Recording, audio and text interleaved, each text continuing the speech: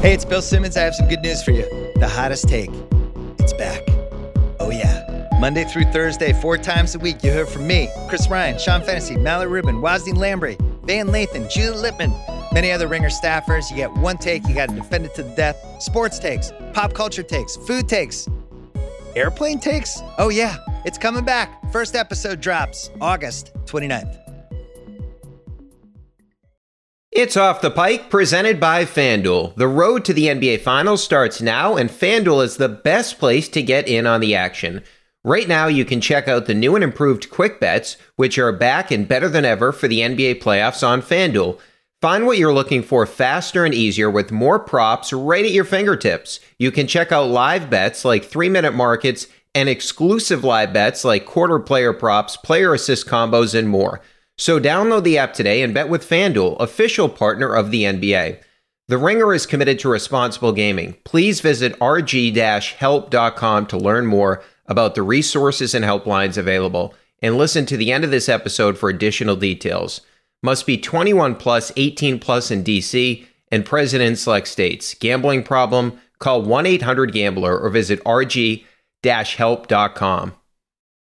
This episode is brought to you by Viore. I love sports. I know you do too. I also know that lots of you exercise, but if you're like me and my wife, the beloved sports gal, you're sick and tired of ugly, uncomfortable workout gear. Especially, I do a lot of walking. I walk around LA. I make calls. I listen to podcasts. Here are 2 words that will change everything. Viore Clothing, a line of activewear that is unbelievable. The best thing about Viore is you can lounge around in it. You can work out in it. You can go outside. You can go shopping down in your local wherever. And you never feel like you're either underdressed or overdressed. You're just comfortable. You can wear it when you're training, traveling, lounging around the house. Go get yourself some of the most comfortable and versatile clothing on the planet. Here's the deal. Our listeners get 20% off their first purchase at Viore.com/Simmons. Once again, VUORI.com/Simmons.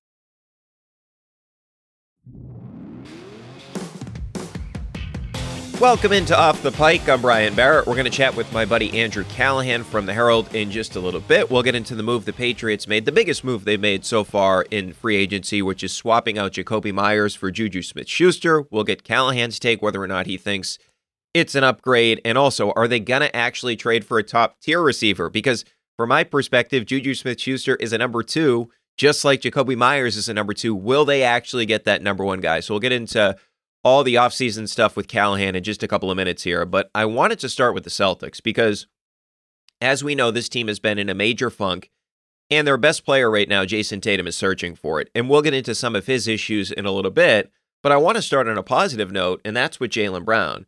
Because with Tatum struggling so much, you needed Jaylen Brown essentially to go supernova in Minnesota just to beat a decent Timberwolves team. Not a good team, not a bad team, just a decent Minnesota team. You needed Jaylen to go nuts, and he did. He went for 35 points, he went for 10 rebounds, and he got to the free throw line 8 times for the second straight time in terms of he did this against Houston as well. And what this illustrates to me is sort of the theme with Jaylen Brown is he is in attack mode right now. He is playing very, very aggressively. And man, he had it all going on in that game against Minnesota. This is what I love about Jaylen. He's not like a Floyd Mayweather type fighter, right? Where he wants to feel you out, see what you're doing, and sort of play defense, then go offensive on you. He's more like Mike Tyson. He's just coming out, and Jaylen wants to hit you with haymakers early in this game. And you look at it, 7.4 first quarter points per game, 14th in the NBA. Last year, he was at 7.4 as well. That was 10th. So early and often, there's no waiting around with Jaylen Brown. And I feel like we're seeing even more of that lately. He scores the first 5 points for the Celtics in Minnesota Wednesday, including one, just a powerful drive right to the basket, which is vintage Jaylen Brown. He had a rebound, and then he found Jason Tatum on a hit-ahead pass to get Tatum to the free throw line. So early in this game, Jaylen Brown was involved in the first 7 points that the Celtics scored. He hit a 3, the drive I alluded to, and throwing the ball out to Jason Tatum doesn't get credit for the assist, but of course, Jason Tatum gets to the free throw line. And what we saw in that game as well is Jaylen is an absolute monster in transition. Right now, how about this? Jaylen Brown is up to 4th in the NBA in transition points per game at 7.0.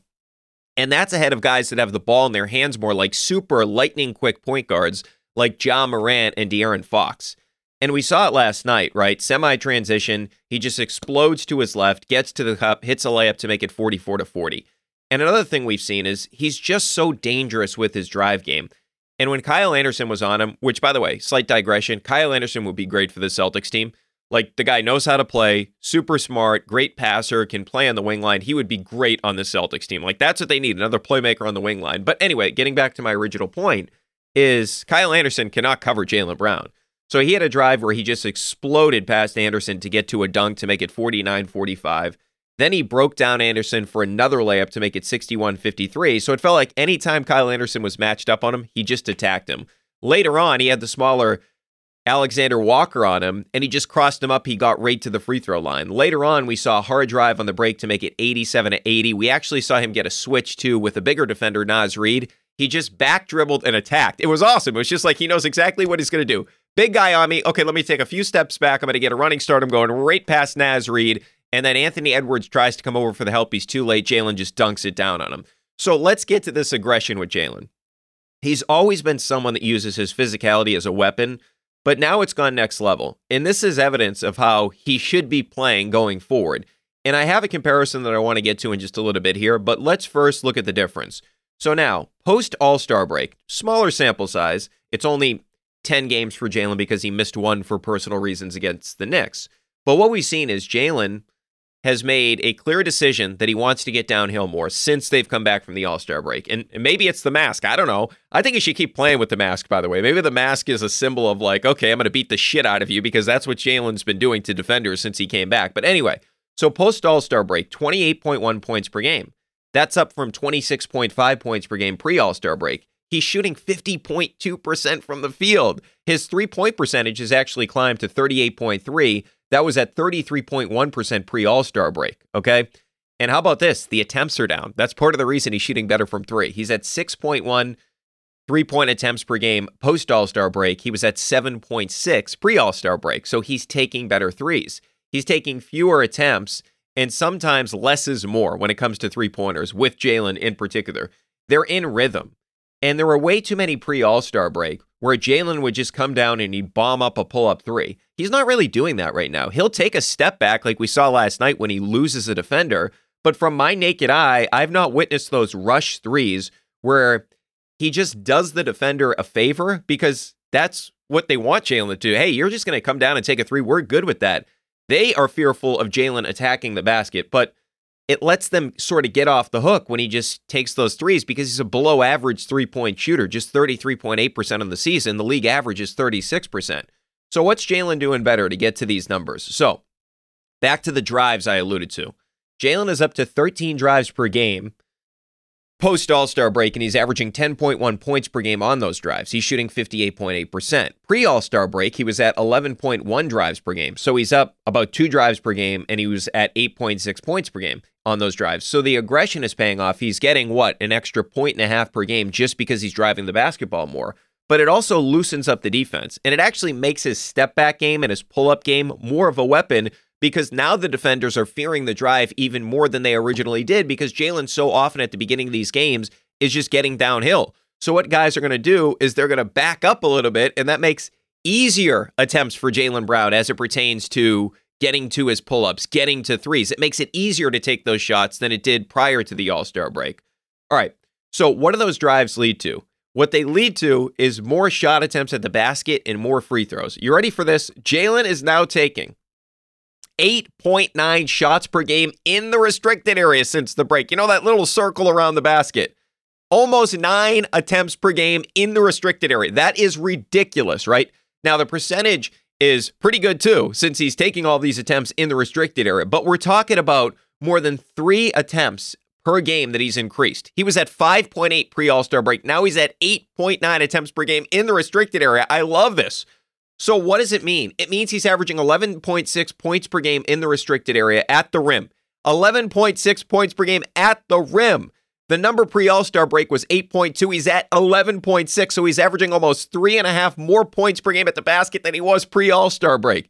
And it's not a coincidence that now he's north of 28 points per game. He is right now relentless getting to the basket. And just to put that 8.9 attempts in the restricted area in the proper context, Here are the players in the NBA on the season that are taking more than 9 shots per game in the restricted area. Zion and Giannis. That's the list. That's the entire list. The guy literally nicknamed the Freak and a 2-time MVP in Giannis, and another guy that is just a complete ball of muscle. We've never really seen a player like Zion before. That's the neighborhood that Jaylen Brown currently resides in terms of getting to the basket.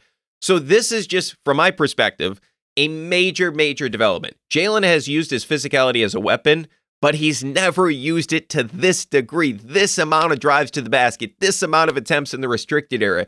This is fucking bully ball, and I'm getting to the rim, and you're not stopping me. That's the way that Jaylen Brown is playing right now. You can feel it, right? You can feel it just watching on TV. So I hope this is a sign of things to come. The three-point attempts are down, and the attempts in the restricted area for Jaylen are way, way up. This is the best version of Jaylen Brown.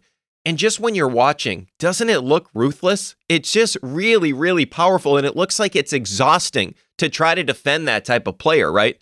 And if you take if you look at him on the season, if you actually subtract, if you took his attempts in terms of his above the break threes, and you took 2.3 of those away, and you just put those in the restricted area, he would actually average more points per game. So sometimes less threes per game are actually better. And in the case of Jaylen, take some of those above the break threes, put them in the restricted area. And what we've seen post All-Star break, the numbers, the math actually adds up. And just secondarily, aren't those more impactful? The baskets that he's getting at the rim, it makes the defense feel you. So this stretch for Jaylen, what it reminds me of, or I should say who it reminds me of, is Dwayne Wade.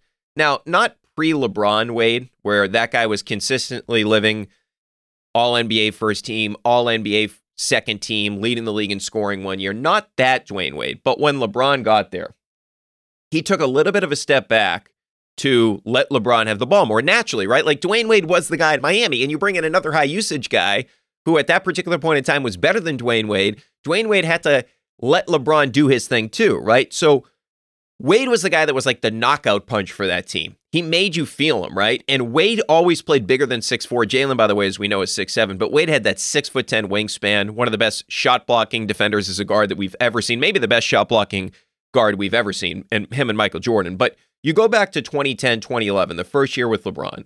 Wade, 7.5 attempts per game in the restricted area, so at the rim, third in the NBA. Like I said, Jaylen during the stretch, 8.9. He was at 5.8 pre-All-Star break. So if he can live somewhere above 7, that's where I think Jaylen should be residing. He should play the way that Dwayne Wade played, where it's constantly you are attacking the defender and you're attacking the basket. That's where Jaylen is at his best. He's never going to be a great three-point shooter, but you can create better threes if you continue to drive the basketball the way that Jaylen is. So I think the biggest thing with Dwayne Wade is he made the defense feel him every possession that he had the ball. And that's where I believe Jaylen should model his game after. And we've seen it lately, right?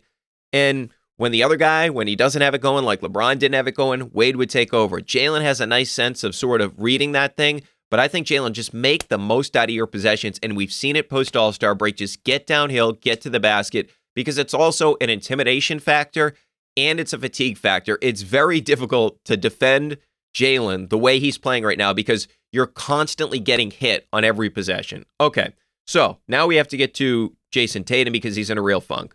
0 of 8 from deep in that game against the Wolves. 0 of 8. Last 2 games now, he's 12 of 38 from the field, 31.6%. He's 2 of 18 from deep, that's 11.1%. He did at least get to the free throw line 16 times on Wednesday, which is a large number considering he was not shooting the ball well whatsoever. So, and he had that furious dunk on Rudy Gobert after Gobert was kind of going back and forth with Derek White, which then a bunch of their guys got ejected after the game, or when the game was pretty much over. But the Rudy Gobert thing, he almost made contact with Derek White. White was upset. The Celtics bench and the Celtics players did a great job of getting the tee on Rudy. I don't think, quite frankly, he deserved it, but I love that Tatum came down and he just dunked on Rudy. Now, I was super scared for a minute there. I'm sure a lot of you were too when he went down. I was pumped when he's dunking on Rudy Gobert, and then he goes down. Oh my. Okay, please make sure he's okay. Luckily, he was okay. But anyway, so he had some highlights during this game, but we can all agree the past 2 games he's been bad. He just looks out of it. He airballed a step-back 3 when he had Naz Reid on him, which was actually, I would advocate, that was actually a decent 3, created a lot of space, but he just airballed it. He missed a little bunny at the rim. He had that late foul when it's 101-97. They're trying to run one of their pet plays where Tatum comes up and he screens for Marcus, and then he gets the smaller defender on him, and he just set an illegal screen. Then he had an ISO brick, right, where he's isolated with Rudy Gobert. Looks like he wants to go to work on him. It's 101 to 99. It just took him too long to get into that step back three, and he ends up bricking it. And now he's shooting 29.7% from deep post All-Star break and 43% from the field. The good news is, I will say this about Tatum, he is still getting to the free throw line 7.2 times per game. But here's my big question about Tatum, not just for right now, but for going forward. And this is, I love Tatum as a player. He's going to be first team All-NBA. He's a franchise level player. But this is just my one question with Jason Tatum going forward, is what does he do when he's in a funk? What does he do when he needs to get a basket? Like, where are his areas of the court where he thrives? For example, he's not a great isolation player. He wasn't last year. He hasn't been this year. So far this year, 30 players have had at least 150 possessions in isolation. Jason Tatum ranks 21st in points per possession at 0.92. So he's not a great isolation scorer. How about as a pick and roll ball handler? He's in the 50th percentile, 0.89 points per possession, 37.6%. So he's not a great ISO player. He's not a great scorer out of pick and roll stuff. I just wonder, what does Tatum go to when he needs a bucket? Like, for example, Luka is a great isolation player. He averages 1.13 points per possession in ISO. That's in the 85th percentile. Tatum, as we mentioned, is in the 51st percentile as an ISO player. So, and does he have like that shot that he can constantly get to? For example, Durant, he's going to get to his mid-ranger where he shoots 57.5%. Even Jaylen Brown can get to his mid-ranger, right? 48.7%. Devin Booker, another guy, mid-range king, 48%. Tatum's under 40%. He's at 39% from mid-range territory. A guy like Steph Curry, he's going to find a way to get to his pull-up three game, or he's going to run off a screen and get a three. He's shooting 44% from three this season. Jason Tatum is shooting 34.7% from three this year after shooting 35.3% last year. And the league average is 36%, so he's been a below-average three-point shooter for the past two seasons. Giannis, he's just going to run through people, get to the basket. Embiid can back you in. So I just feel like for Tatum to become a more efficient scorer and actually become an efficient scorer, he has to have a place where he can just constantly get buckets, and he really doesn't have that place right now. Even Pierce, remember, Pierce in his heyday, he had the elbow jumper. He needed a bucket, he'd go to the elbow, and Pierce could overpower you in the lane as well. But throughout history, Kobe Bryant developed that fadeaway game that he got off Michael Jordan late in his career, right? So just Tatum right now, he doesn't have that certain thing that he can go to when he needs a basket, right? Hopefully he can get to the free throw line more. Obviously, that would help, but he doesn't have that place on the floor where he really thrives. Now, he's been good in post-ups. He's in the 97th percentile, actually, as a post-up guy. Only 92 possessions, so that's 5% of his possessions. It's not like you can get a healthy dose of this. I do think this is something that they could do more often just to help Tatum and get him going, because he's at 1.29 points per possession in ISO, which is elite, 35 of 60 on the season. So, and we've seen him, when you can get that screen, get that mismatch, he can overpower smaller defenders. So that's something he could certainly get back to. Getting him the ball at the nail more often, that's something that you'd like to see more often in terms of dialing it up to get Tatum more looks from that area, because he can dominate there, because you can't really help off the shooters. He can get to the basket. He can get a pull-up over, not a pull-up, but he can get a standstill jumper over you as well. But I just believe when you look at Jason Tatum, and he's a superstar level player. He went to the finals last year. He's been an All-NBA guy. I understand all that. But I think what separates him from the top players is he needs more help when he gets in these situations, right? Like, even getting him the ball at the nail, that has to be something where the coach says, hey, let's run this to get Jason the ball at the nail. Or if it's a post-up, hey, let's screen away from the ball. Tatum's going to come to this block, give him the ball there, right? Like, those things need to be coached up. I just feel like Tatum, for him to take another leap forward, which he's already a great player, he's already a superstar level player, but for him to take another leap, he needs to find that area where he knows, okay, if I go here, I can just get a bucket. All right, one other thing I wanted to get to is with Marcus Smart, did not shoot the ball well again in that game Wednesday night, 4 of 12 and 0 of 5 from deep. Although I did like his comments prior to the game. He said he's been mediocre defensively this year, which I agree on that. But I did think he looked more like the old Marcus Smart than he has in some time against Minnesota. Right, he had that steal on McDaniels early, goes the other way, and he scores. He had a nice drive and kick to Al, where he was passing much better than he has in previous games. He just ripped away a ball from Reed, where he read what Reed was doing. He came off his defender, picked him. He had an and one late to make it 97-93 on Anderson when the possession was completely dead. Now, he did miss the free throw, but that was a nice basket by Smart, a huge basket because the possession was dead. And then on the next possession, he had a layup to make it 99-95 when that possession was dead. So I felt like he did make some big shots late in this game, and he finished with 5 assists in the game, but it really easily could have been 11. Like, the potential assists were 11. How many wide open shots did they miss? Where Smart found Al for 2 open threes that he missed. Jaylen actually missed a layup on a backdoor cut, and then Jaylen got his own rebound and put it back in, but that should have been an assist for Marcus. So he should have at least had 8 assists in this game. I did notice more of an effort from Smart to run the offense, get everyone else involved. So if you look at him since he's come back from the injury, 3.9 assists per game and just 8.1 potential assists per game. That just basically the NBA tracks it, what could be an assist, right? You hit a wide open shooter, that should be an assist. Jaylen Brown cuts to the basket, has a dunk, that should be an assist. But anyway, pre-injury, he was at 7.2 assists per game compared to the 3.9. And the potential assists were at 11.7 compared to 8.1. And last night, it was 11. That looked more like Marcus, the point guard, than the guy that we've seen recently. Now, I still have my concerns with Marcus Smart. One game doesn't change that for me against the Timberwolves team that's not great. He did just shoot. He did have a bad shooting game once again, but I did feel like he looked more like the Marcus Smart we're used to. And he actually was better defensively. 3 of 10 shooting against him as the primary defender, so I felt that he did well there, and one of them was a step-back 3 from Edwards, which is just going to be difficult for anyone to defend. I really like that Edwards guy. Like, Anthony Edwards is going to be a really good player in this league. I like the fact that he works out with Jaylen. I would pay to watch those guys work out against each other because I'm sure that's intense. But overall, I thought that Smart was better. And this is the version of Marcus Smart this team is going to need if they want to make a deep run. Now, I still think it's very odd that Derek White again wasn't closing the game last night, considering he was a game-high plus 11, and he was 6th in terms of minutes played last night for the Celtics.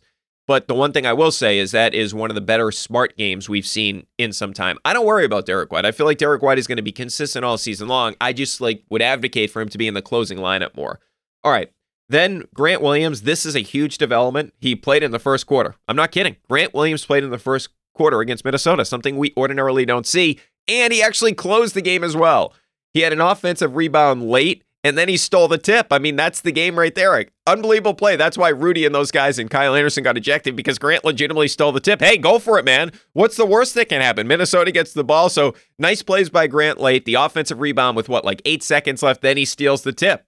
I will say overall, it was a mixed bag for Grant. He fell asleep early in this game, let Anderson cut behind him, which led to a Rudy Gobert and 1, because then Grant fouled Rudy as he went up for a dunk, and he still converted on the dunk attempt. But then he did have a nice spin move on Kyle Anderson to score. But then again, late, he has a charge where he got caught in the middle. He drives a closeout, and he just goes into a defender.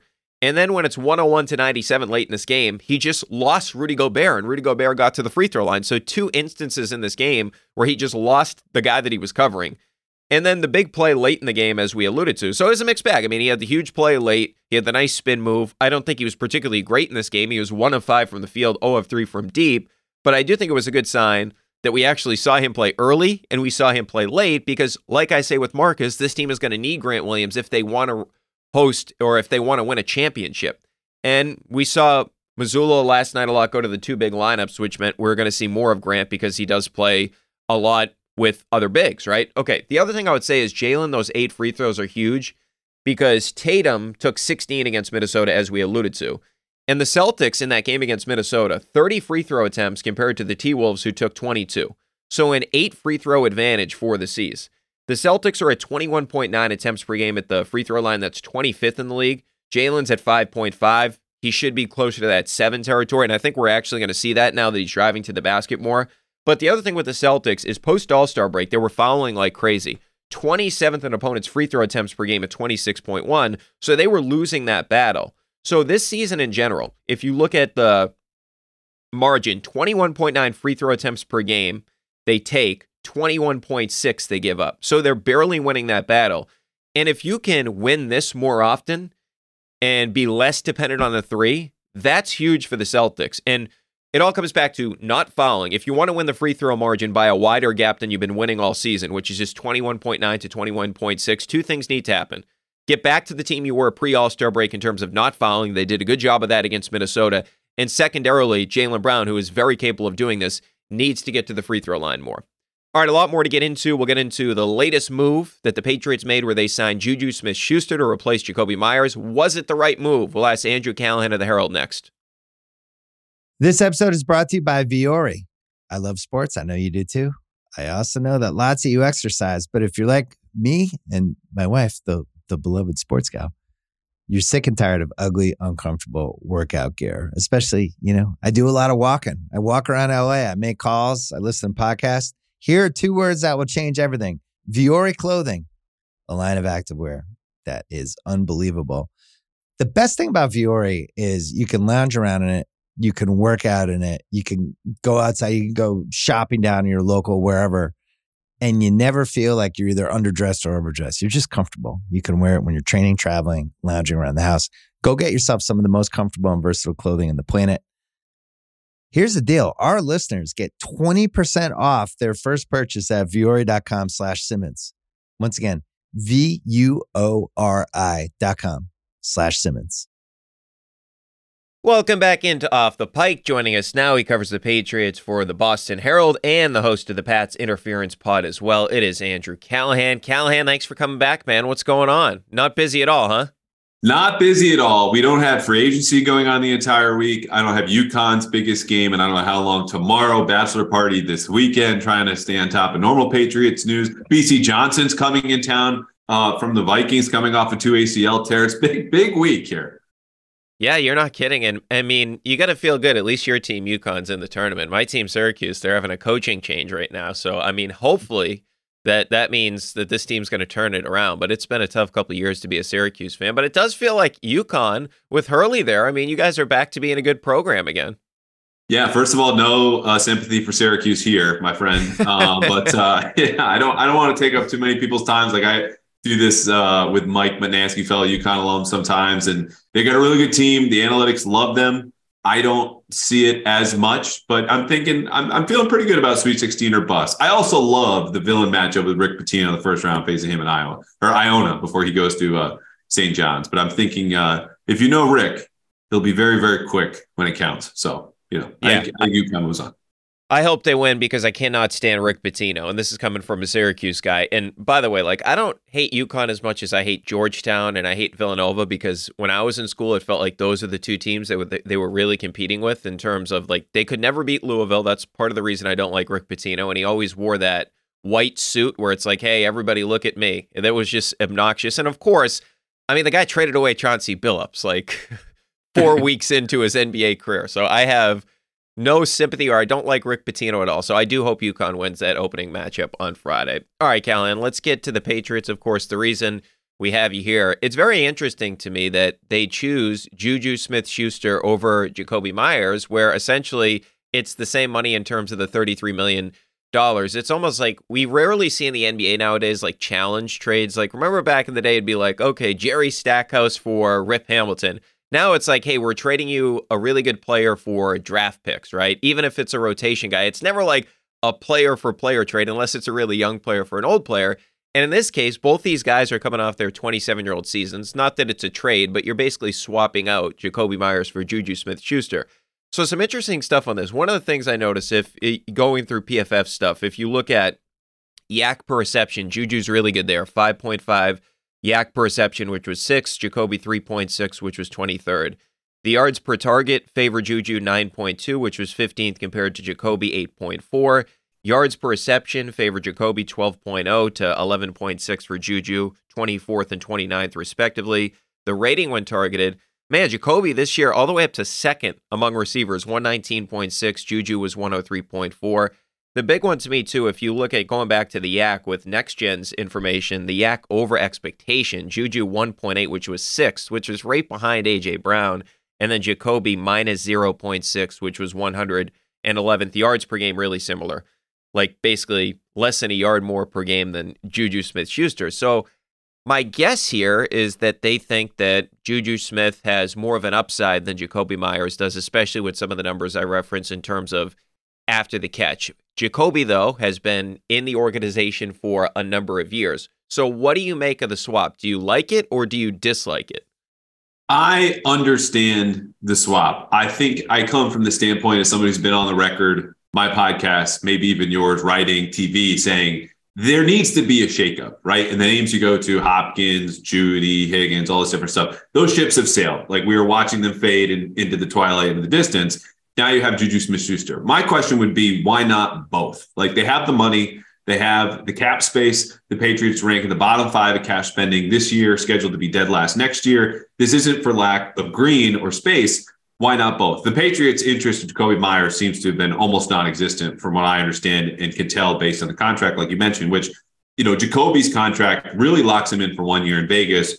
JuJu's guarantees are lower, but they're spread out over the first 2 years, which really should guarantee him a roster spot here in New England. So what is it about that? The change, I think, is his ability, like you mentioned, to create yards after the catch. Like, he's a little bit more dynamic. He can break tackles. Jakobi is a more well-rounded receiver. He's more precise. He's, a known commodity to them. But the range of outcomes for JuJu is just wider. And you could see that in his second season when the kid has 1,400 yards. Jakobi's still in college learning the position after playing quarterback. And so they're betting on that upside. I just have my doubts about whether that materializes, because you go through all those numbers like you just did. Let me ask you, how big is the gap between Andy Reid as an offensive line and Matt Patricia? Because I think the environment, the environment that JuJu is coming from and the one that he's going into as a number one option, who's going to draw Xavier Howard, Jalen Ramsey, Tre'Davious White, Sauce Gardner twice during the season, is going to be much, much different, much harder to thrive like he had last year in Kansas City. Well, and the issue I have, and it's a fair point, I understand like their idea that JuJu will have more upside just because of the stuff, and he breaks tackles and stuff, so I understand their whole idea of, hey, he's an upgrade over Jakobi Meyers, but the point that disappoints me is where you say, why can't you have both, right? Because I looked at it and I see, okay, are they in on Hopkins? Are they in on Jerry Jeudy? And you mentioned last time you would like Jeudy. I mean, some of the numbers on Jeudy, he would be a great fit with Mac, really good yak guy, has been great against man coverage and all that. But you think this is it? Like, JuJu Smith-Schuster is going to enter the season as the number one receiver for the Patriots. You don't think that they'll get, I know they were interested and we hear about that type of stuff, but you don't think they'll go after the big name guy? Because from my perspective, like we saw in Kansas City last year, JuJu Smith-Schuster is much better being a number 2 option than a number 1 with Travis Kelce. Even if you go back to his days with Pittsburgh, he was really good when Antonio Brown was there, and he was the number 2 guy, and all the attention was on Antonio Brown. When Antonio Brown left, and eventually, of course, he ended up on the Patriots, JuJu was not the same guy. So from my perspective, I've always said that I didn't think Jakobi Meyers was a true number 1 receiver. I think he's a number 2, but I would say the same thing about JuJu Smith-Schuster. He's a number 2 receiver. So the problem here is you still have not solved your issue. You've just swapped out number 2s. Exactly. And that's really well put, because you go statistically, JuJu's best season, 17 and 18 with Antonio Brown, 4-time All-Pro, Travis Kelce, the same thing last year. And I think it's just a stylistic thing. Again, they're both big slots. They're both 26, 27, 6'1", 6'2" dudes. JuJu's a little bit bigger. We've talked about the yards after the catch and breaking tackles. The other part about it is, the best version that the Patriots ever get of Trent Brown is a dude who's in a contract year, who's got a really good position coach, okay? And that environment, again, brings the best out of him. I think the outcomes here for JuJu are probably going to be on the lower end, because this is a guy who just got paid, okay? He's drawing all that extra attention. He's working in a system where sometimes he's not going to get targets. And you knew how Jakobi Meyers was going to react to that. And he was fine. He didn't care. This is a guy who aspires to be, a professional plan B, a security blanket, as he said. Like, I can make big plays. I'd rather just be the dude on third down who takes the hit, makes the catch, and comes back up. So I think, again, my question was about where are you getting another receiver? The number 1s, in my opinion, are all gone. It's not happening via trade. JuJu was the best receiver in free agency. You look at the draft, I would think that Jackson Smith from Ohio State is really in play at 14. But after him, it's like Jordan Addison. That's kind of it. And I don't think the Patriots mind as much as the rest of us do. But from someone who has been arguing and clamoring and calling for change and a shakeup and more dynamicism inside this offense, like, I just don't know where they're going to find a receiver. So that makes me think that, again, he's going to be the number 1, even if you slide in, someone like a Braxton Berrios here in free agency, where I think they're going to sign one other guy, but just not a game breaker, not an offense changer. Oh, it's just so irritating, because how many years are we going to talk about this now? Like, even if we go back to the Brady era, most of the time he had a number 1 option. He had Rob Gronkowski. Prior to that, it was Randy Moss. He always had that number 1 guy when it became Brady's team. I'm not referencing the first dynasty, but I don't understand how Belichick can look around, even in his own division, and look around and see Stephon Diggs and Tyreek Hill and Garrett Wilson, who's developing into a number 1. Now, maybe the hope is, like you said, at 14, they find that receiver. But man, that's a lot of hope to find that number one guy. It just feels like the Patriots, from my perspective, Callahan, they're not on the same wavelength as a lot of other teams in the NFL where they realize now, hey, it has turned into you need this number one option, you need this number one receiver. And it feels like the Patriots, even after what they experienced last year, they feel like that's not a necessary item on their shopping cart, so to speak, which is just incredibly frustrating. Yeah, and a couple of things on that. I'm glad you went back to the Brady era because they've also had an issue with this offense and specifically the receivers that go back to 2018 when they're winning the Super Bowl, in 19, obviously the year after when Brady leaves. And that's beating man coverage. Like there's no receiver you look and go straight up, hey, he can break free aside from Edelman late in 18 and we can count and get him the ball. And when you look at JuJu Smith-Schuster versus Jakobi Meyers, this is actually a box checked in favor of Jakobi. Like you look at his grade via Pro Football Focus, top 20 in that kind of area, averaging, just over 2 yards per route run. JuJu Smith-Schuster is not only in the bottom half of the PFF grades, which you take those or leave those, but his percentage is 31% lower yards per route run against man coverage. Like he's getting all these yards after the catch because he's facing a ton of zone as Kansas City did. Light boxes, 2 safeties deep, and he's a big dude who navigates space well. The Patriots, it's 1 safety deep. We're going to play man coverage across the top. Jakobi was getting open often enough, not creating a ton after the catch, but that's because he had someone literally on his back. So when JuJu has that, he's not able to create those yards after the catch. And I think, again, there's a slightly higher upside. It's just I don't know if that's coming through here. The other part about this is, free agency as a whole, forget the receiver conversation. You mentioned zagging with the Patriots and the roster building. They took a disciplined approach, wait out day one of free agency. We've seen this forever. So did most teams in the top 10 in terms of cap space. When you look at splash signings in the first 24 hours of free agency, 6 of the top 10 teams were just like, yeah, we're good. Like Chicago made a couple. Atlanta had one with Jesse Bates. I'm missing. Houston sat this out. The Vegas made one with, Jimmy Garoppolo counts. And then it was basically nobody else. So when you're not playing, you're not using a different style in free agency or you're not building differently with your roster, you lose the benefits of zagging. It's great that the Patriots are gone back to their business, but they're not the same old team. And I think they need to change, even if it means zigging a little bit. Yeah. And the other component to that too, that you mentioned in terms of the zone coverage that JuJu was seeing a lot of last year, it's like now with the Patriots, and we saw this last year, is there's a trickle-down effect, right? Where now you can bring more guys in and try to get after the quarterback, Mac Jones, because you can play man on the outside because you're not scared of any of the Patriots' weapons, right? So it's just one of these things where it feels like they're not realizing like how much not having a number one option, especially when you don't have like an elite quarterback right now, how much that is affecting them. Oh, one thing I did want to get to, though, about this whole approach, the fact that they brought in a guy like JuJu Smith-Schuster, who is a guy that does a lot after the catch, is I'm wondering this. Does this mean that Kendrick Bourne, who was really good a couple of years ago, right? I don't know how many times I've talked about this, but in 2021, 7.1 yak per reception, 7th in the NFL, 2.7 yak over expectation, which was 3rd. We know that he was in Bill Belichick's doghouse last year via Matt Patricia's doghouse, but you go back to Mac and look, the college numbers, it's tough to like equate them to the NFL because he's playing on the best team. But you look at it in terms of at Alabama, 245 qualifiers at receiver. Waddle was sixth in yak per reception. Devontae Smith was 19th, and Mechie was 58th. Do you think this is Bill O'Brien in some sense having an input on not only the JuJu thing, but also, hey, maybe we get Kendrick Bourne more involved, realizing like where Mac can thrive? It's more of like a point guard type guy, get the ball out quick. You don't want him hanging on to the thing. Yeah, I think so. I mean, there are offenses, like you look at all the Shanahan offenses that everyone just like drools over across the league, including down in Miami and Mike McDaniel.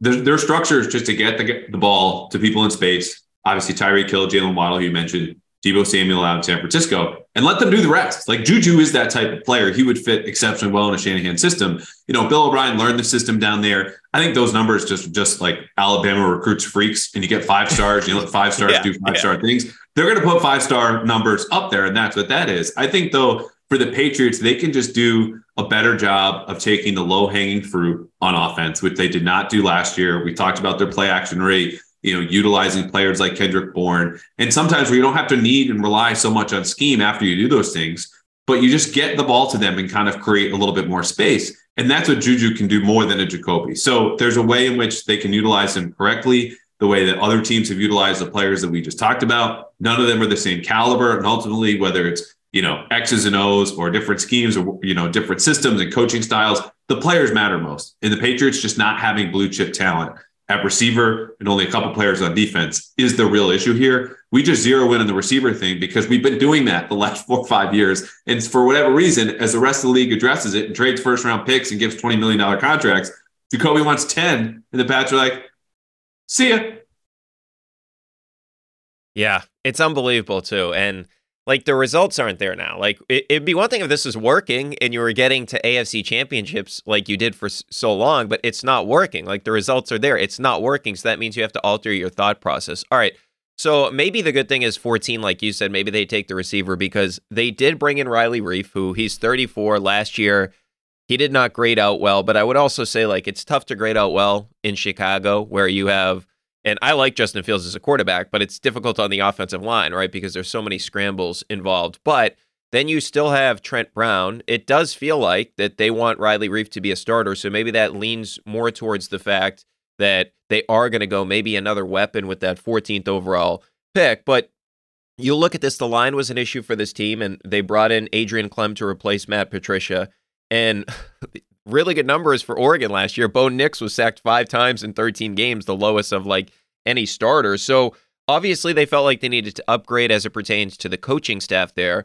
But it feels like this is still sort of a group that there's a lot of questions, right? Like Riley Reif is 34 years old. Trent Brown's coming off a bad season. Like, do you still think they have to use one of their early draft picks on an offensive tackle as well?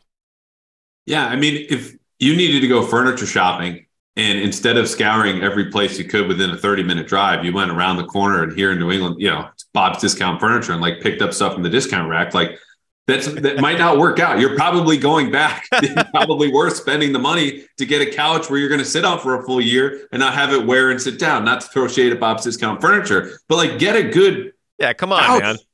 Like treat yourself. This thing is something you're going to rely on every single day, whether you're running or passing the ball, and you need to have those bookends. And we all saw what happened when everyone's standing in the living room with Matt Patricia going, where the hell's the couch? Because Yadnik Kajus can't do anything. Isaiah Wynn just doesn't want to play right tackle and is doing a terrible job of it. Trent Brown at least was healthy, but then you're signing Connor McDermott off the street, and he's like kind of holding up, sometimes giving out. So that's their issue is I think they bought more discount couches and thrown them in the living room and are hoping that one of them sticks it out for a full year. It could be Reif. It could be Calvin Anderson. It might be McDermott, who they re-signed before free agency. I just still think you need to get the newer, younger model and a first-round pick, a second-round pick, who maybe you squeeze one more year out of Riley Reif. But ultimately, that's a guy who Chicago didn't start last year. He came on after Larry Borom got hurt at right tackle, started the last 10 games. Cincinnati the year before desperately needed offensive line help. Both of them said no thank you after 1 year. So I think he would make for an excellent swing tackle. He's played both positions. He's a pro. He's 34. All signs are great locker room guy. And they need some more of those after going through the Isaiah Wynn experience and Trent Brown now on a contract year. I just still think you need a better body there at right tackle. What they've done is address their depth. That's great. They have better answers than they did in 2022. But you still need that starting caliber tackle that you're going to rely on every single down when you're running your offense.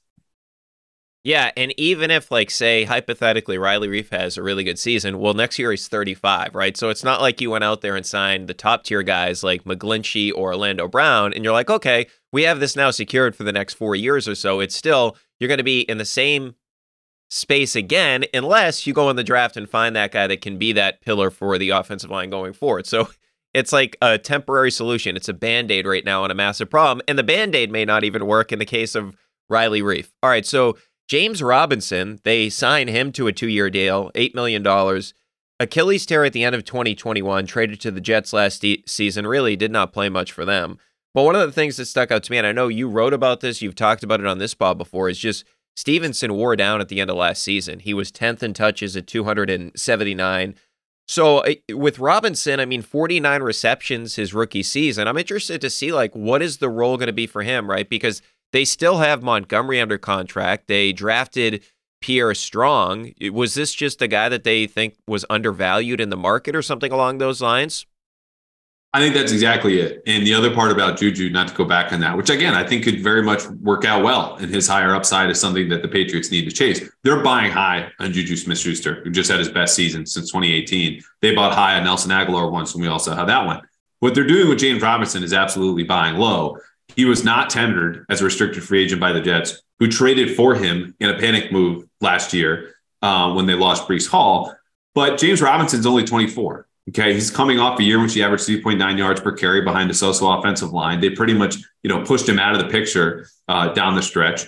But he's 5'9", he's 219 pounds. He's someone who can play in all three downs. You mentioned the soft hands. I had questions about his contributions as a pass blocker. Like, I think they need that third down back who doesn't need to look like James White or Shane Vereen or Kevin Falk, but it's someone you can trust to do that and take the load off of Ramondre Stevenson. And I don't know if Robinson's the guy. So I would give this as kind of a B-, where the guarantees just came in this morning, on that deal. And it's around $1.5 million. So there's no risk here, but the value they could squeeze out of Robinson, again, as a 24-year-old back who's only entering his fourth season in the league, as opposed to paying someone on a second contract, is probably good business.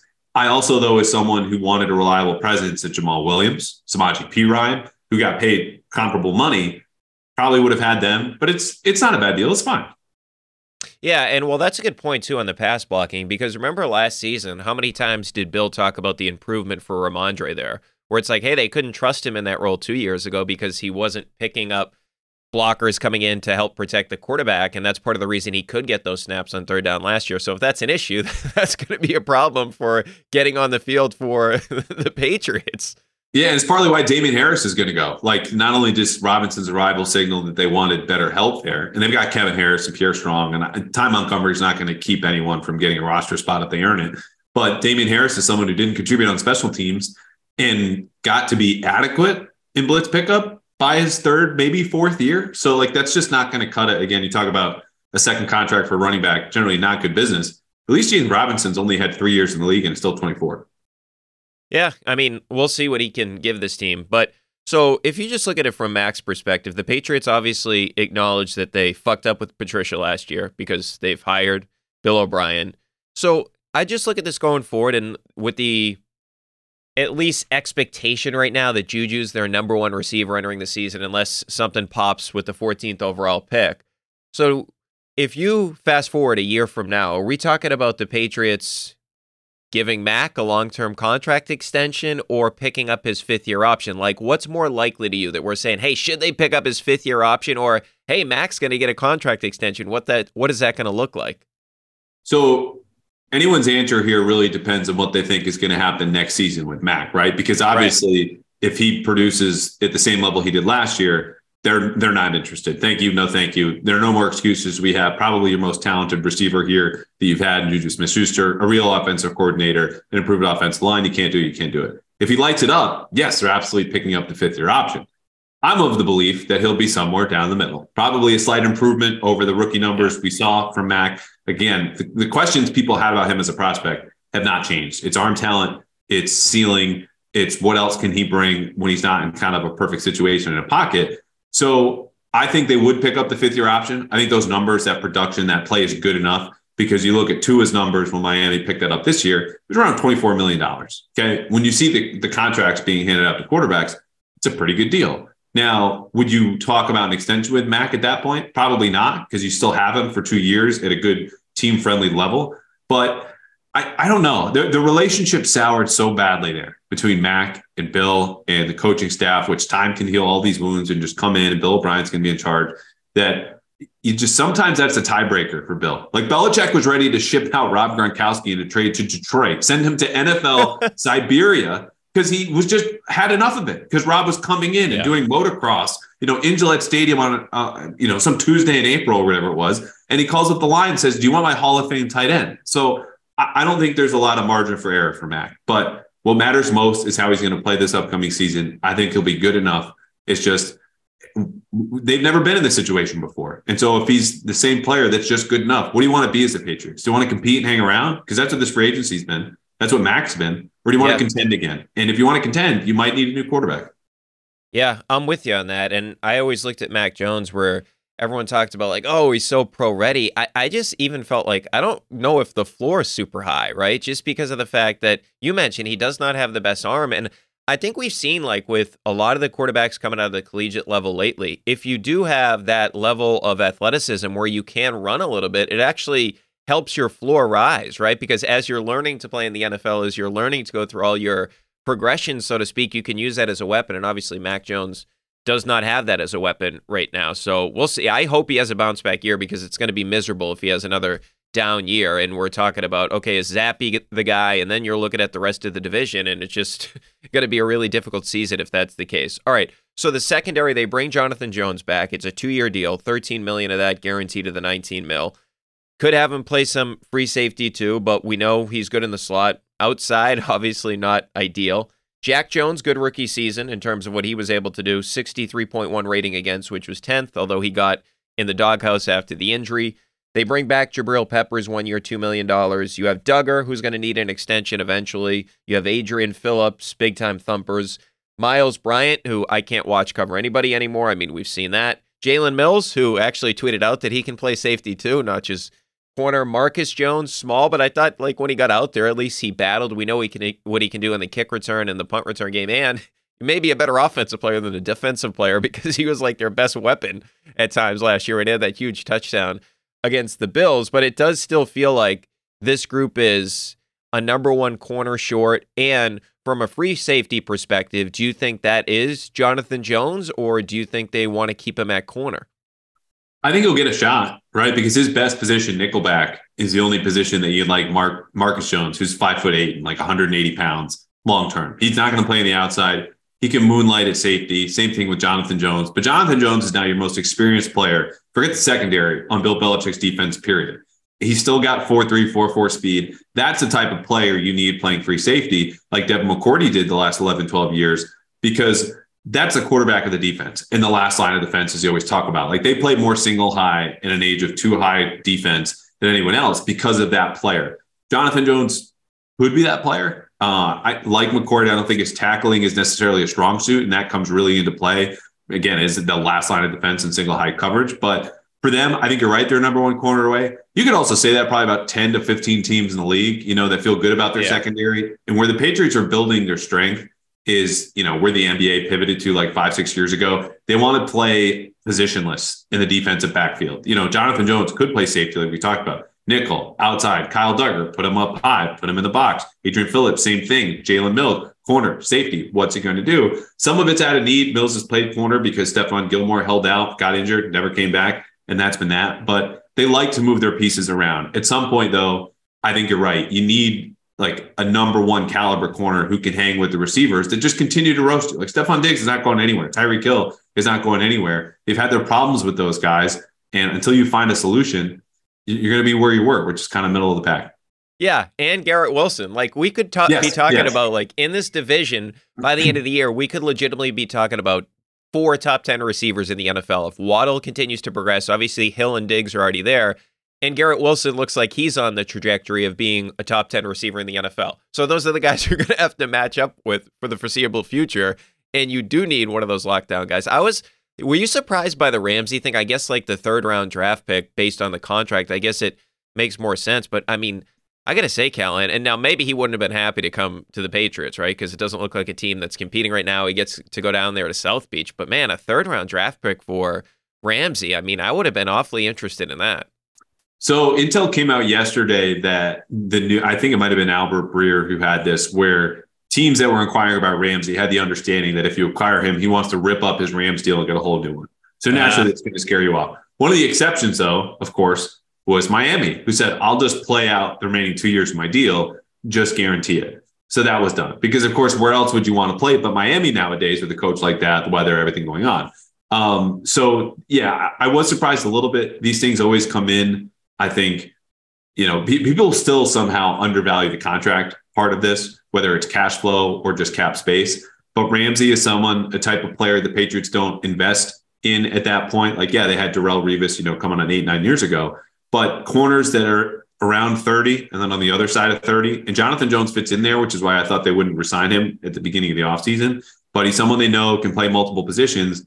And Jalen Ramsey comes in here as probably your highest paid player. And it's hard to do that as a team that prides itself on its own culture and sustainability and Patriot Way and blah, blah, blah. Like, it was a big commitment by them, but Miami was in, and they probably feel like he's the last piece to put him over the top.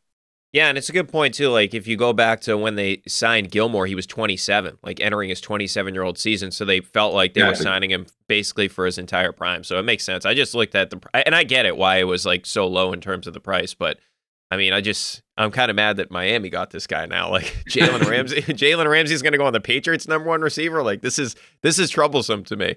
Well, and Xavier Howard. That's the other thing. Like, we have this receiver conversation. You need to be your teams in the division because the Jets are no longer, automatic 2 wins. And last year you only beat them because Zach Wilson was throwing multiple passes to Devin McCourty again. And Marcus Jones took back a punt, the first punt return touchdown in the entire league at that point, to the house in the last minute. Like, without that, your advantages, however small, at quarterback and coach, are now pretty much gone because Aaron Rodgers is there. Like, you need to start in the division and build out. And they're like, we're okay. They're still operating like the Patriots' goal is the biggest point. Yeah. And Zach Wilson, that is one of the worst games I've ever seen a quarterback play. The McCourty one that you referenced, that was my favorite. He's just like almost like running out of bounds and he just tosses it up. Yeah. That was absolutely ugly. But it does look like the Jets are going to get a new quarterback. It's not officially official, although Aaron Rodgers went on the Pat McAfee show and basically threw everybody under the bus but himself and said he's going to be going to the Jets at some point. So I want to get your take on this. So if you look at Favre, he goes to New York in 2008, 217 yards per game, 15th. He did have the most interceptions in the league at 22. Not a surprise with Favre. He was 21st in passer rating. The Jets go 9-7. They don't make the playoffs. The Patriots that year went 11-5. They needed the Jets to beat the Dolphins in the final week of the season to get into the postseason when they had Castle at quarterback. So the Patriots didn't get in the playoffs that year either. But then you look at the other like star quarterback that left late in his 30s, Brady. Brady goes to Tampa in 2020. He's 3rd in passing yards. He's 9th in passer rating, 40 touchdowns and 12 picks. Of course, we all know the history. The Bucs would go on to win the Super Bowl. They went 11-5.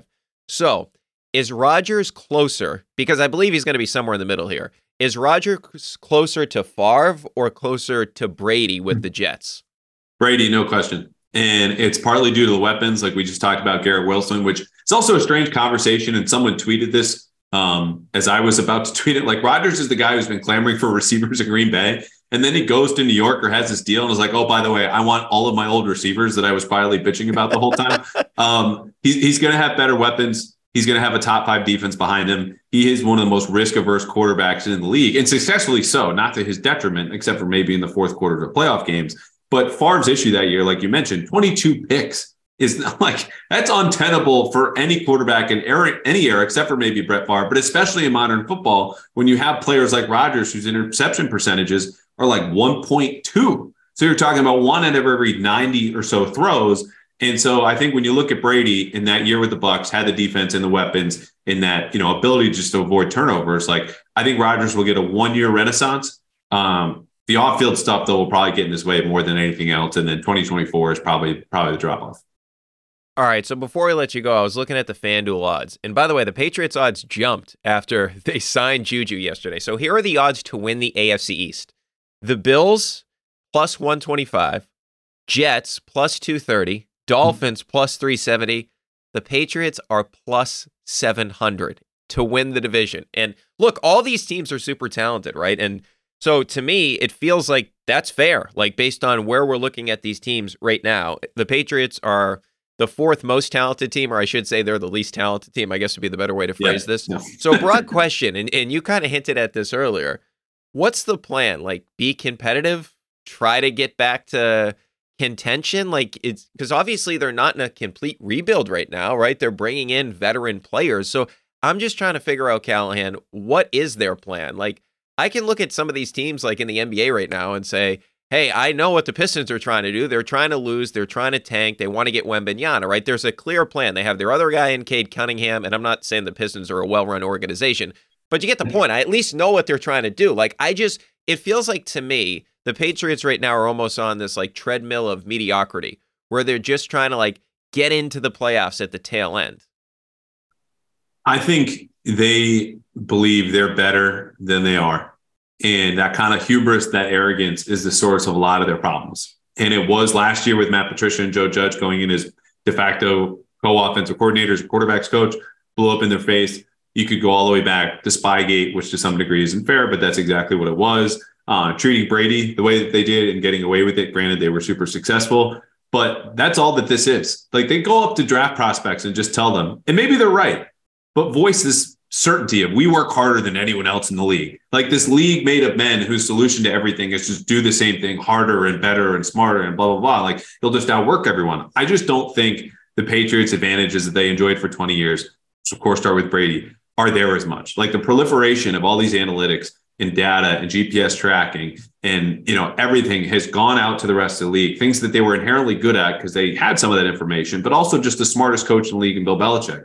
The results just aren't there, but they believe that if they get enough, they can compete. And if you're in the playoffs, anything can happen. So there's a financial component to this because, again, like I mentioned, they're bottom 5 in just cash spent, which to me is mind-blowing given the way that they've been bottom 5, bottom 10 the last few years. But that's a decision that they've just made. It's just not all about cap space. So there's more to that, but ultimately they think they're better than they are and could probably say, hey, we would have been 10-7 last year if Hunter Henry had scored at Minnesota and we just didn't give up a second kick return touchdown in Buffalo. I don't buy it. I think also they go, Bill O'Brien's going to help us on offense. How much? Like, if JuJu Smith-Schuster is your number one, we know how that story goes. What about Mac? How many games is Trent Brown going to play? I don't know. No one has every answer, but to them, they seem to be answering a lot more questions, yes, and definitively so, than the rest of us. And, until rubber meets the road, that's probably just how it's going to be.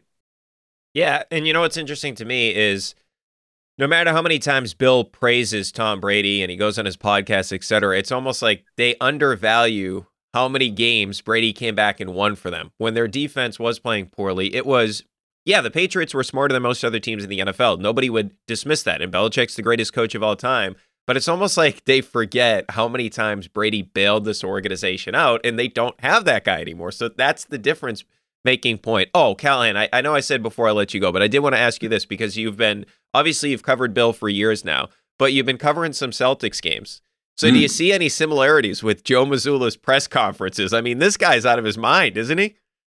It makes me laugh. I don't know if it would make me laugh, after 5 or 6 years of it, because there's also Bill does that because it's part of his personality, but there's a performative aspect to it. Like, he ramps up that part of himself just to shut us down for competitive reasons. If you don't help with football and could actively hurt them by talking about game plans or leaking injury information, he has no time for us. But he's won 8 Super Bowls. You kind of get away with that. Joe Mazzulla, I don't know, passed his, he could start drinking beer a couple administrations ago. It's a little different with a guy who's an interim coach, has not had the success. People getting him with the timeouts or whatever, the roster, that he's given probably the best in the NBA. It's amusing to me. I think there's still a little shock setting in just from the couple glimpses I've had. They're all very good writers about dealing with that kind of stuff. But as someone who's dealt with Bill and combated sometimes in press conferences when he's like that, I just kind of sit back and be like, oh yeah, this is familiar. Hey, don't ask him about taking more twos, okay? Don't do that because he'll get very mad about that. It's just a math problem. That's what he says. It's all math. So don't ask him about twos. Well, the part about that so I was covering the Portland game, the one bright spot feels like the last 2 weeks, maybe 3. And, he had asked in the pregame press conferences, something about shots of the rim. And he was like, hey, so when we, take a bunch of layups and miss them, it was actually after the game, they missed a bunch of layups. Why don't we ask about that as opposed to when we miss a bunch of threes? I don't get it. Just because you're closer to the rim doesn't mean that it's any easier. And so there was silence because I think you're dealing with someone who's clearly comfortable being uncomfortable and confrontational. And I'd be like, I don't know if I totally buy that. When I'm 30 feet away from something, it's a lot harder to get closer to it as opposed to 2 feet. And I get you're getting contested by these 7-foot alien athletes that are, the best 1% of the 1% in the entire world. But generally missing layups is sometimes you just blew it or, I don't know, the shot selection. But those are opportunities that I feel, and certainly didn't feel like this when I was first in the Patriots beat, that you can deal with Bill, but he won't ask those kind of questions. And I think Joe was sincere about that. And that's where I would jump in and be like, if I had more of a basketball education and background, I'd go back and forth. But he at least feels like engages a little bit more. Oh, I loved when he did that too. Like, because I looked back, so I'm like, okay, this isn't like, why is he so mad about this? So out of those, there were 19 of 25 in the restricted area that game, and Brogdon missed 5 of them. So it's basically one guy missed layups. That's it. Like the rest of the team missed one layup the entire game. So that's it. And like, so I just found that incredibly funny that he's like, this is the wrong game to point that out. Like, actually, everybody else on the team missed one shot, so it made no sense to me. Yeah, the one thing I'd say they have in common too, because the Patriots and there's spend so much time tracking, sifting through, sorting out media-related stuff, what we say, what we do, is that Bill doesn't have rabbit ears, but he knows what's going on with the help of other people. I think Joe Mazzulla has some sort of rabbit ears, and when he can kind of get off a little bit of pushback, he'll take the opportunity, which is also something Belichick does, when bring up some, I don't know, like Ty Montgomery was hurt, and he claimed that we had all written he was out for the season. He comes back the next week, he was like, yeah, so how about that? We're like, I don't know, but that's another area where, again, it feels like Foxborough. Yeah, it's a little bit of Bill too, and Joe talking about like Grant. Well, Bill would say, "Hey, this is what's best for the team." He said, "Oh, it's just like a matchup thing, like Joe Mazzulla. Right. It's to say we do what's best for the team." All right, that is Andrew Callahan, covers the Patriots for the Herald, of course, covering some Celtics right now for the Herald as well, and he's the host of the Pats Interference Pod as well. Callahan, thanks so much for the time, and good luck to UConn in the tournament. You got it. Appreciate it, bro. This episode is brought to you by Cars.com. When you add your car to your garage on Cars.com, you'll unlock access to real-time insights into how much your car is worth. Plus, view its historical and projected value to decide when to sell. So when the time is right, you can secure an instant offer from a local dealership or sell it yourself on Cars.com. Start tracking your car's value with your garage on Cars.com. This episode is brought to you by Anytime Fitness. We're not all professional athletes, but we all have health goals. That's why Anytime Fitness gives you access to personalized plans and support from a coach. Plus, you can track your training, nutrition, and recovery progress with the Anytime Fitness app, just like the pros. With 24/7 access to more than 5,000 gyms worldwide, get more from your gym membership. Visit anytimefitness.com to try it for free today. Terms, conditions, restrictions all apply. See website for details. Welcome back into Off the Pike. Great stuff there from my buddy Andrew Callahan as Patriots free agency is well underway. Unfortunately, it doesn't look like they're going to get a number one receiver, which really irks me, but it is time to bring in Jamie McClellan, of course, the producer of Off the Pike. And we're going to get to our email box, and you can email your thoughts and questions to offthepike@gmail.com. Jamie, what's going on, man? I'm good, Brian. I mean, a little downcast after your talk with Andrew. Just like you said, the treadmill of mediocrity that strikes a chord. Yeah, I mean, and you look at this division, Jamie. Now it's Aaron Rodgers at some point, and maybe by the time this podcast comes out, he'll officially be with the Jets. But Aaron Rodgers, Tua played really well last season. That team brought in Jalen Ramsey. They're loaded at the receiver position. You have Stephon Diggs in Buffalo still with Josh Allen, even though their season didn't end well. But I mean, the Patriots just far behind these teams as it pertains to their talent level. So, by the way, I think we're going to kick it off with a Patriots email. Yeah, it's kind of similar to that thinking, actually. This is from Andrew in North Carolina. Andrew writes, it's Wednesday afternoon, it's yesterday, and the Jets have yet to officially sign Rodgers, but assuming they do, that'll likely put the Pats in the cellar of the AFC East. If the playoffs are realistically out of reach this year, what should they aim to do for the season ahead other than to see whether Mac is the real deal? Is it worth signing big-name free agents? Would they be better off loading up on draft picks and looking 2 to 3 years down the road? Thanks. Well, I thought Callahan made a really good point, right? It's hubris. The Patriots actually think they're better than they are. Like, when we look at it, we don't see this as a really good football team. The Patriots actually believe that they're going to be pretty good this season. And to me, like, what is their ultimate ceiling this year? Is making the playoffs, maybe squeezing in as a wild card team. But now you look at your division, you have 6 games against the Jets, who are loaded with a quarterback now, the Bills, who are loaded, and the Miami Dolphins. Like, that's a very, very difficult schedule for the Patriots to even make it into the postseason. It's going to be very difficult for them to finish 500 in the division. Ordinarily, when you don't finish 500 in the division, you don't make the postseason. So my whole thing, I guess, this whole season, from my perspective, based on the limited talent this team has from a roster perspective, is, to the point, finding out what you have in Mac Jones and whether or not you're going to move on from Mac Jones after the season. And if you're going to be in the market for another quarterback again. But the only thing I'll say to that, and in defense of Mac, and I've been harsh on Mac at times, as you all know, Jamie, the one thing I'll say is, does he have enough around him? Like, Tua has Tyreek Hill and Waddle. Allen has Stephon Diggs. Aaron Rodgers is going to go and he's going to play with Garrett Wilson, who's better than any of the receivers on the Patriots. And all those guys that we mentioned are already better than Mac. And Mac has less to work with than all of them. It's like the opposite that we see with teams that have limited quarterbacks, if you will. I alluded to it the other day. Jimmy Garoppolo played with Kittle. He played with Samuel. He played with Ayuk. They got him McCaffrey. Okay, this year, he's going to play with Devontae Adams. Okay, and they just brought in Jakobi Meyers to be like the secondary weapon. All the Patriots have is a number 2 receiver for Mac Jones. And let's hope Kendrick Bourne can get back on track. And now that Patricia is not going to be calling plays, maybe he's out of the doghouse. But I just feel like even if you want to find out the best, even your line's not elite, right? We talked about it with Callahan. It's a journeyman and Riley Reif. It's Trent Brown, who was upset at times this year. I just feel like the quarterback doesn't have a lot around him, and he's not the type of guy that's going to carry the organization on his back. So I just feel like Mac, again, is going to find himself, despite the upgraded offensive coordinator, Mac is going to find himself at a disadvantage. Yeah, I mean, that's true. But, I mean, even if they go out and get a guy, they get a Jared Judy or whatever, and then he becomes up to his level, I would say that's his ceiling. I don't think that makes them a Super Bowl contender. So it's kind of like, what's the point? You can pad Mac's stats, but what are you going to do? Get divisional round? Yeah, that's fair. Not this year. You couldn't win even if you get a number 1 receiver this year. But at least it has something to build on. Like, going into next year, if Tua is healthy, I give Miami a chance. I'm not saying they're one of the favorites, but they have a chance, right? Because they keep adding more talent. Like, they bring in Jalen Ramsey to be part of that defensive backfield. So I think at least if you had a year like Tua was at one point leading the league in passer rating, I think he finished the season 3rd overall. So if Mac had a similar season like that, if they acquired a number 1 receiver, well, then I feel like okay, entering the next year, all right, we're cooking with gasoline here.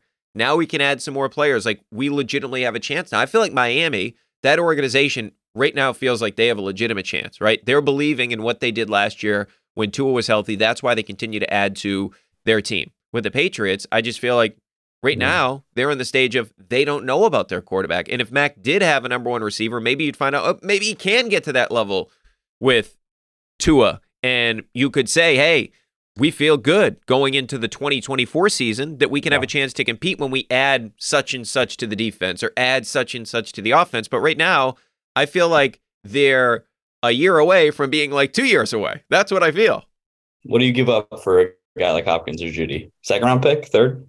Well, I think Hopkins is going to be cheaper in terms of what you'd have to give up just because of the age, and Denver is asking for a 1st round pick for Judy.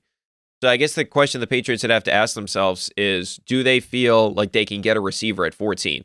If they can get a receiver at 14 that they think could be a number 1, then go ahead and do that, because that's the cheap labor in the NFL, these receivers on rookie contracts. I'll just say this, Jamie. I doubt they go that direction. I want them to take a receiver if they're not going to trade for one, but do you have any faith that they'll actually take one? I mean, this has like offensive tackle written all over it. They very rarely do what I want. All right, who's up next? Okay, we're going to switch gears to panic in Celtics Nation, as I'm sure you can relate to. This is from Cody in Colorado. Cody writes, I don't want to lose faith in the Celtics team because the title hopes were so incredibly high this season. And I love everybody on this team. But we've seen this movie so many times all year where the Celtics are just a complete no-show against teams they should be able to beat fairly easily. They've already fallen behind Milwaukee in the standings, and they're getting dangerously close to falling behind Philly as well. I guess the hope at this point is that maybe they will magically figure it out when the playoffs start. But further along we go, it just seems less and less likely that that's going to happen. The loss to Houston was demoralizing, just like so many other losses the Celtics have had this year. The vibes around this team are all around bad right now. They don't seem locked in. They're not playing with any competitive fire. They're consistently taking bad shots, and they're not locked in on defense. They rely too much on the three-point shooting, which is fine on some nights, but when the three ball isn't falling, you've got to try to make something else work, and they always seem reluctant to do so. This is not the time of year you want to be playing bad basketball, and blowing games to teams like the Rockets is not great. I don't want to give up on this team, but it's hard to imagine that when the playoffs start, they're going to just suddenly pull it all together. I would love to be wrong, but I can only watch the same thing happen so many times and still feel good about this team. If you have any kind of reasoning why we should keep faith in the 2023 Celtics, I would love to hear it. I've held off as long as I could, but I'm starting to mentally prepare for another summer of disappointment because unfortunately, that's where it all feels we're headed with this team. And losing with all this incredible talent and depth we have in this team is going to be a tough pill to swallow. Brian, pull Cody back from the ledge.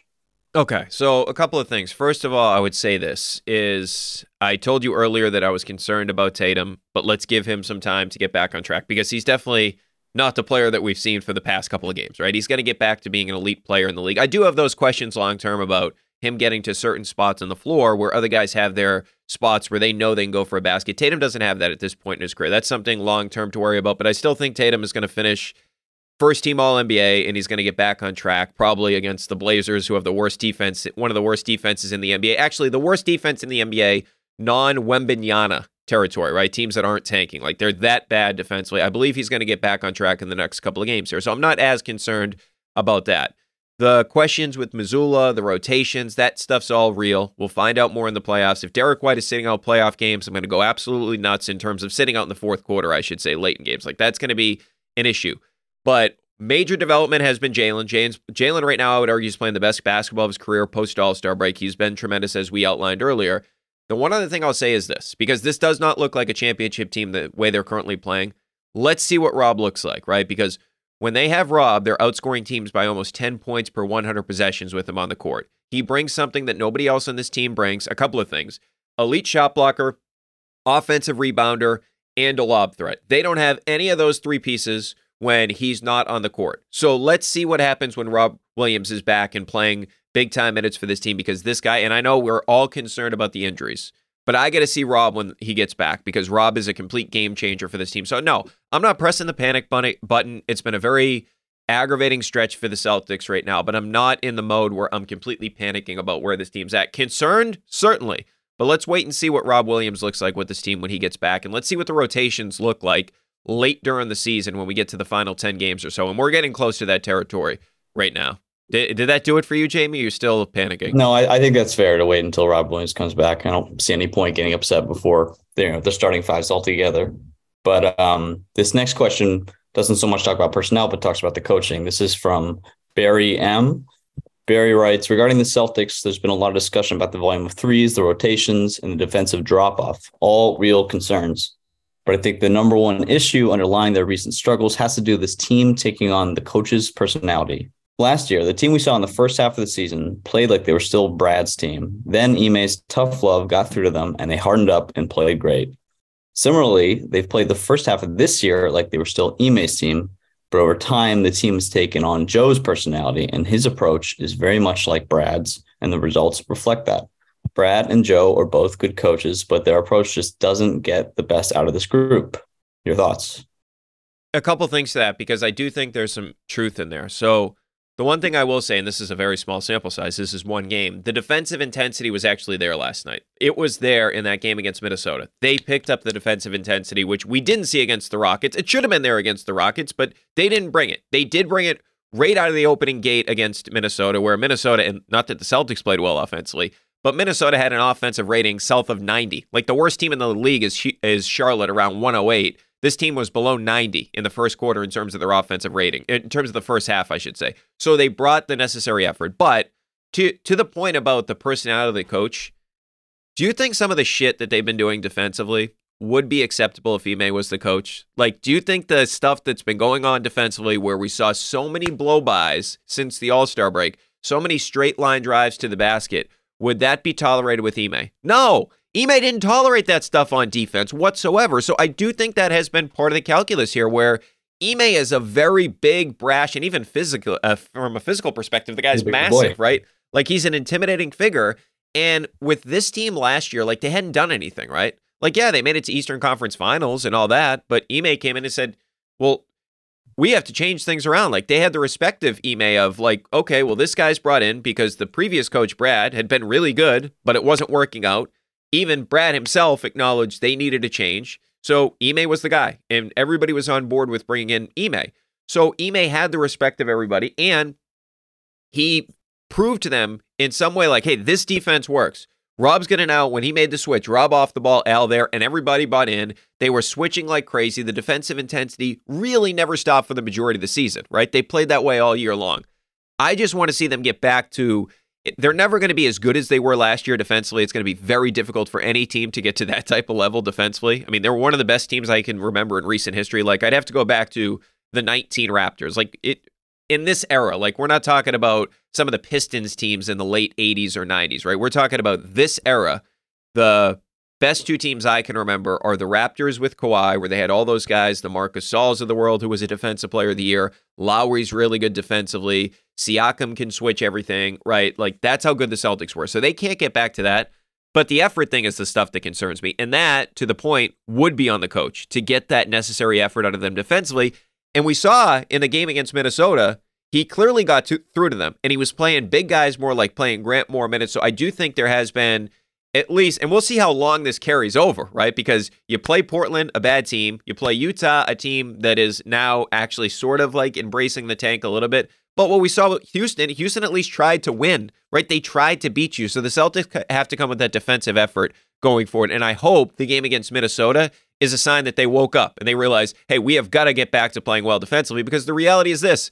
They're not the team that was 20-5, shooting the shit out of the ball and on pace to be the best offense of all time. They need to play on the defensive side of the ball as well. So we'll see if that carries over to the next couple games, that effort we saw against Minnesota. Yes, we will. I hate to act like he's some unicorn, but I don't even think it's a reflection of Joe or Brad. I just think Ime was a special coach. So I think we miss him a bit. This is just one last note, Brian. This is from Brad on the North Shore. Brad writes, just listen to the pod with Rob Bradford, who suggested that Off the Pike podcast name wouldn't last long. He's crazy. It's the perfect name for a podcast focused on Boston sports. Never change it. So thank you, Brad, on the North Shore. Yeah, you hear that, Bradfo? Suck it, all right? Yeah, Bradfo. Come on, man. Get with it. Off the Pike. Let's go. All right, that is Jamie McClellan, the producer of Off the Pike. Make sure to email your thoughts and questions to offthepike@gmail.com. Thanks so much, Jamie, man. Great stuff. See you, Brian. All right, I did want to get to a little Red Sox here because they have announced that Corey Kluber is their opening day starter. Corey Kluber, like it's 2015. Now, I'm not going to go through the whole Sale thing again about why he's not starting opening day. We already did that. And look, Whitlock, I'll get into him in a second, but think about it. Whitlock's not an option. Bayo's not an option. Paxton's not an option either, because all these guys are dealing with injuries. But if you had to rank the guys that could have been the opening day starter, say everybody's healthy, the only guy that I would say is less intriguing than Corey Kluber is Nick Pivetta, because we know what Pivetta is. He's a bottom of the rotation guy with a nice curveball. Like, Pavetta's not an interesting pitcher at this particular point in time. At least Kluber's new, so I'd give Kluber the slight bump over Pivetta just because he hasn't pitched in a Red Sox uniform before. But Sale obviously would be the most interesting. Bayo would be more interesting. Whitlock would be more interesting. I would argue that Cutter Crawford would be more interesting just because he's a young pitcher, right? Tanner Houck, he would be more interesting just because he throws those frisbee sliders. And Paxton, just because he has the potential of being a strikeout guy, which Kluber doesn't at this particular point in time. So the only guy that I think that would be less interesting than Kluber starting opening day is Nick Pivetta. So a snooze fest in terms of who the actual guy is, who the name is, who the starter is as it pertains to Kluber. But here's the good thing about Kluber starting opening day. We see all these changes in Major League Baseball. We are going to get a lot of action. Kluber last season, 3.0% walk rate. That was the best in Major League Baseball among starters. So he's not going to walk anybody. And secondarily, just a 20.2% strikeout rate, 33rd of 45 qualified starters. So we're going to get a ton of what we want to see, right? Action. Like with Corey Kluber, screw the 3 true outcomes, strikeout, walks, and home runs. No, we're going to get none of that. We're actually going to get everything in play, which makes a more interesting product, at least in my mind. Here's the good thing about Kluber. From a Red Sox angle, 31 starts in 2021. 25 of those went 5 innings or more. So 80% of the time, he's giving you at least 5 innings. And I know if we went back to like the early 2000s, the 90s, people are like, Brian, what are you talking about? But this is the modern pitcher. Unless you're a real true ace, give me 5 innings, then let's get it to the bullpen. So you'll take this version of Kluber, right? An innings eater at the bottom of the rotation because you have more guys that have upside, where you're talking about Sale and Bayo and Whitlock. All those guys have upside. Unfortunately, at this particular point in time, Corey Kluber doesn't, but he can't eat up innings. He threw over 160 innings last year for Tampa Bay. But I do feel like this could be a big opening day for Chaim Bloom, and here's why. Not saying that this absolves him of all the mistakes he's made previously. I'm not saying that. I'm just saying opening day in and of itself could be big for Chaim Bloom, because Kluber could give you his 5 innings, and then you could have Schreiber, Chris Martin, Hanley Jansen, and Rodriguez, who has pitched really well for them in spring training. Like, those guys close it out. So Schreiber is what Chaim Bloom loves, diamond in the rough guy that he found, and Schreiber's been great for this team. And he upgraded the bullpen with the Martins of the world and the Jansens of the world. And then Rodriguez, another guy that you took a flyer on that has nasty stuff. Like, all these guys, and that's the type of player you take a flyer on when you have established guys like the Martin and the Jansen, who you got after Rodriguez. I understand that. But you knew you were going to upgrade the bullpen. So this could be, Chaim Bloom upgraded the bullpen. Look at all these moves. Look at all this stuff that Chaim Bloom did to the bullpen. Corey Kluber gives you the win. And then after the game, you're like, and now you got Chris Sale going on Saturday. So I do feel like that opening day against Baltimore could be a really good day for Chaim Bloom in and of itself.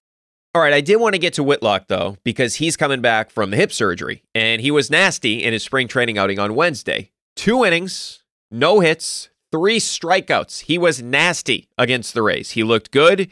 He looked healthy. And remember last year, he was pitching hurt. Like, we always talk about the different type of stuff with Whitlock, but he was pitching hurt. All right, so here's a little metric man breakdown of Whitlock, the starter. So last year, in terms of the numbers, the first time through the order, 237. Second time through the order, opponents hit 299. Slugging percentage, first time through the order, 303. Second time, 567. First time through the order, opponents had an OPS of 587. The second time through the order, that was at 901. So if you look at it, 62 percentage points in terms of the decrease in the average, 264, I should say the increase, 264 percentage points in slugging, 314 percentage points increase in OPS, right? That's really, really bad. And the problem was he was just too predictable. I'm not concerned about that.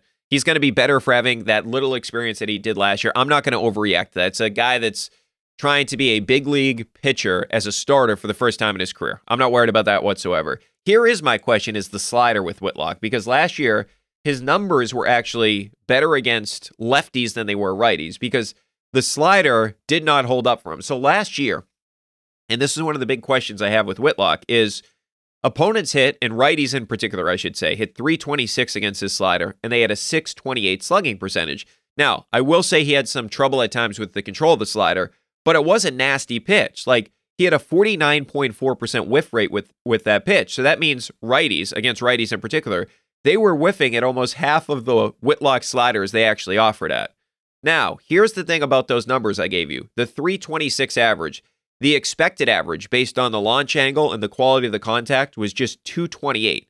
So those numbers are significantly down from the 326 average. So he did get some bad luck with this pitch, but this is the big thing to me. If he has that pitch, if he has that slider, and that slider is a plus pitch for him, then I believe Whitlock has real potential of being a front end of the rotation guy, because we know his two-seamer is really good and we know his changeup's really good. The big question to me is going to be the slider going forward and whether or not the expected numbers were right or the actual numbers were right from last season as it pertains to the batting average against with that particular pitch. All right, before we go, I want to get to the greatest Boston bet of the week, thanks to our friends at FanDuel. By the way, how about this? We hit on our C's Wolves same game parlay that you saw on the Ringer Twitter account. So it was plus 494. You needed Derek White to hit 2 threes. He hit 3. You needed Smart over 4.5 assists. He had 5. And Jaylen, 25 or more points. He had 35. So we hit on that one. So that was nice. We also hit on an anytime goal scorer. By the way, make sure you're getting on FanDuel and get on the FanDuel Sportsbook, because I've been loving this. The anytime goal scorers. I had Lindholm and I had McAvoy. Unfortunately, the Bruins lost that game Tuesday, but I had Lindholm at plus 800, McAvoy at plus 1,000. Lindholm scored. So this is a nice way. Put some money. I'll give you this advice. Put some money on the Bruins defensemen to score, the McAvoys, the Lindholms, the Orlovs of the world, because they're scoring a lot in these games. So that's a little thing that I would advocate for. All right, so for this week, I got a couple of tournament bets. And the thing I really like about what FanDuel has to offer, you can bet the region, which is awesome, right? So I took one of the favorites. I took Houston plus 135 to win the Midwest. That's a loaded team. I thought they got a really good draw too. So I like that, plus 135 to win the Midwest. And then how about this one? Duke is rolling right now.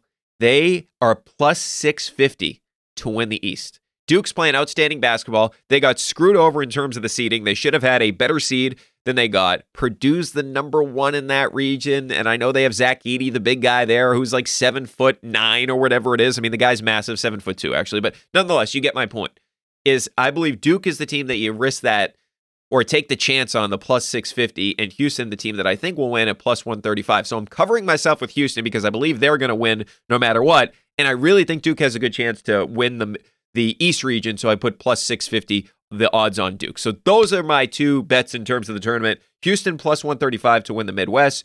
Duke plus 650 to win the East. All right, as always, make sure to get your voicemails in. 617-396-7172, 617-396-7172. You can email your thoughts and questions to offthepike@gmail.com as well. Thanks to Jamie McClellan and Steve Cerruti for producing this podcast, and we'll chat in a couple of days.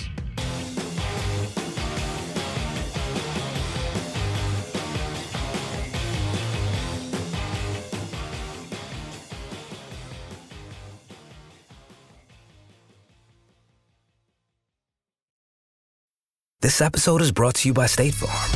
You might say all kinds of stuff when things go wrong, but these are the words you really need to remember. Like a good neighbor, State Farm is there.